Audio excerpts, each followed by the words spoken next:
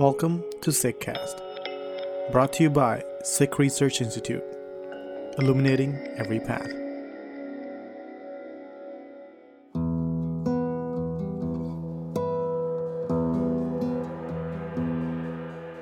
Welcome to the Persian Voice series featuring Asha Marie Kaur. Asha uncovers some of the Persian influences within Shabad, revealing new meanings and perspectives. But to get us started, let's recite the Shabad we're focusing on for this episode with Parminder Kaur Chanana.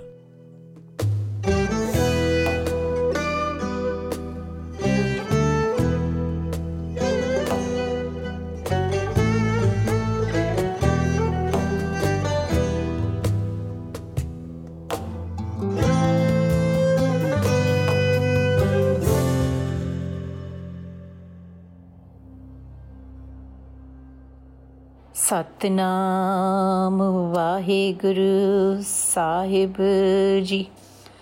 Tilang ਮਹਲਾ ਪੰਜਵਾਂ ਘਰ ਪਹਿਲਾ। ਏਕ ਓਮਕਾਰ ਸਤਿਗੁਰ ਪ੍ਰਸਾਦ। ਖਾਕ ਨੂਰ ਕਰਦਨ ਆਲਮ ਦੁਨੀ ਆਏ। ਅਸਮਾਨ ਜ਼ਿਮੀ ਦਰਖਤ ਆਬ पदायस खुदाए। खाक नूर करदन आलम दुनियाए। आसमान जिमी दरखत आब पदायस खुदाए। बंदे चस्म दीदन फनाहे दुनिया मुर्दार खुरदनी गाफल हवाए। रहाओ गैबान हैवान हराम कुस्तनी मुर्दार बखोराए। दिल कब्ज कब्जा कादरो दोजक सजाए। वली नियामत बिरादरा दरबार मिल्क खनाए। जब अजरायल बस्तनी तब चेकारे बिदाए। हवाल मालूम करदन पाक अल्लाह। भुगो नानक अरदास पैस दरवेस बंदा। हवाल मालूम करदन पाक अल्लाह। भुगो नानक अरदास पैस दरवेस बंदा। ਵਾਹਿਗੁਰੂ ਜੀ ਕਾ ਖਾਲਸਾ ਵਾਹਿਗੁਰੂ ਜੀ ਕੀ ਫਤਿਹ।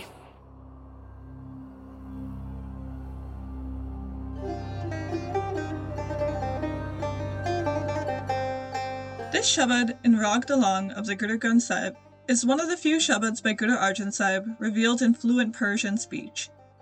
Guru Arjan Sahib begins by describing the elements infused together to form the creation that we see each day. Soil, light, sky, earth, trees, water. These elements all make up the entirety, the macrocosm, of the universe world. The origin or genesis of all of creation is Khoda, the creator. In the Sikh paradigm, the creator is the culmination of all of the vastness of creation, and simultaneously, the vastness of the creator lies within each creation. To acknowledge the vastness of creator creation is a breathtaking sight. However, Guru Arjan Sahib warns us, as he refers to the listener as bande or servant in Persian, a common invocation found throughout the Bani of the Gurus and the Bhagats, that what we behold is fleeting.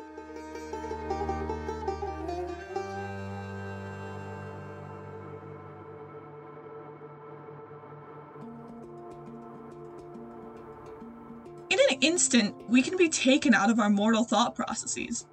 The world can consume us instantly, decompose us into the earth, and we may continue to be unaware and filled with the desires of our ego until the very last moment.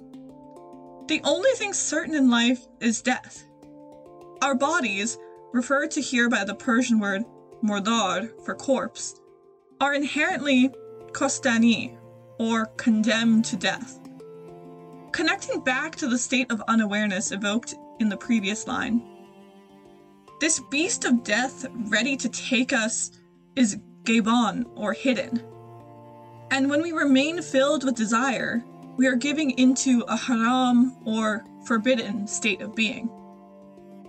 In Islam, haram refers to that which is forbidden within the confines of Islamic law, and is in opposition to that which is halal, or permissible. In the Sikh paradigm, there is no heaven and hell reward system. Therefore, the way the haram-halal paradigm is invoked by the gurus should be examined closely in order to grasp its place within the structure of ek onkar, or oneness. In the ek onkar paradigm, good qualities and bad flow simultaneously from the divine, for there is no other at all. Rather than viewing haram and halal as value judgments of good or bad, one may imagine a state of alignment versus struggle. A state of permissibility, of piety in the Sikh paradigm, is that which reflects the reality of oneness. Actions that fall into the category of impious, warned against, or forbidden, or in other words, haram actions, are those which struggle against the reality of oneness. We may spend our entire lives under the spell of ego, hoarding wealth for only ourselves and our associates. The Gurus warn against these actions, for they will ultimately crumble in the face of reality, in the vastness of oneness.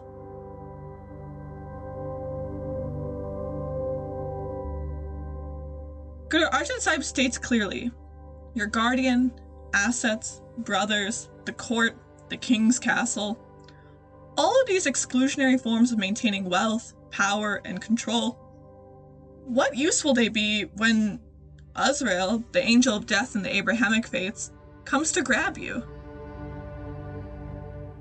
Guru Arjan Sahib speaks to his intended audience using the stark imagery of death that they are most familiar with. To hoard wealth is to forcefully keep resources from others, causing harm and suffering.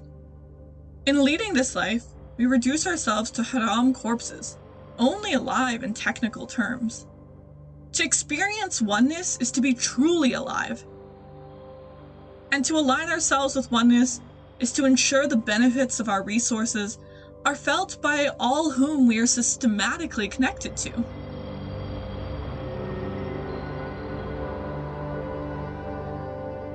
The tendency to be driven by ego does not make us bad per se, but we are urged in Bani to humbly acknowledge these tendencies. By doing so, we clear ourselves of obstacles as we carve a path toward a divine way of life. The only being that does not suffer with an ever-present struggle with ego is the Pure One, Allah. Allah is omnipresent and therefore intimately knows our flawed condition.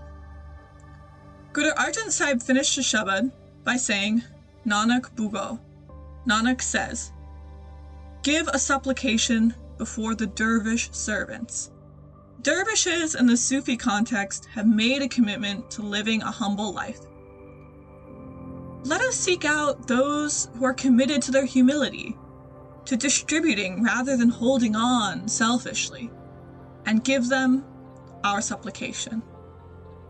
We can request their guidance in emulating this way of life.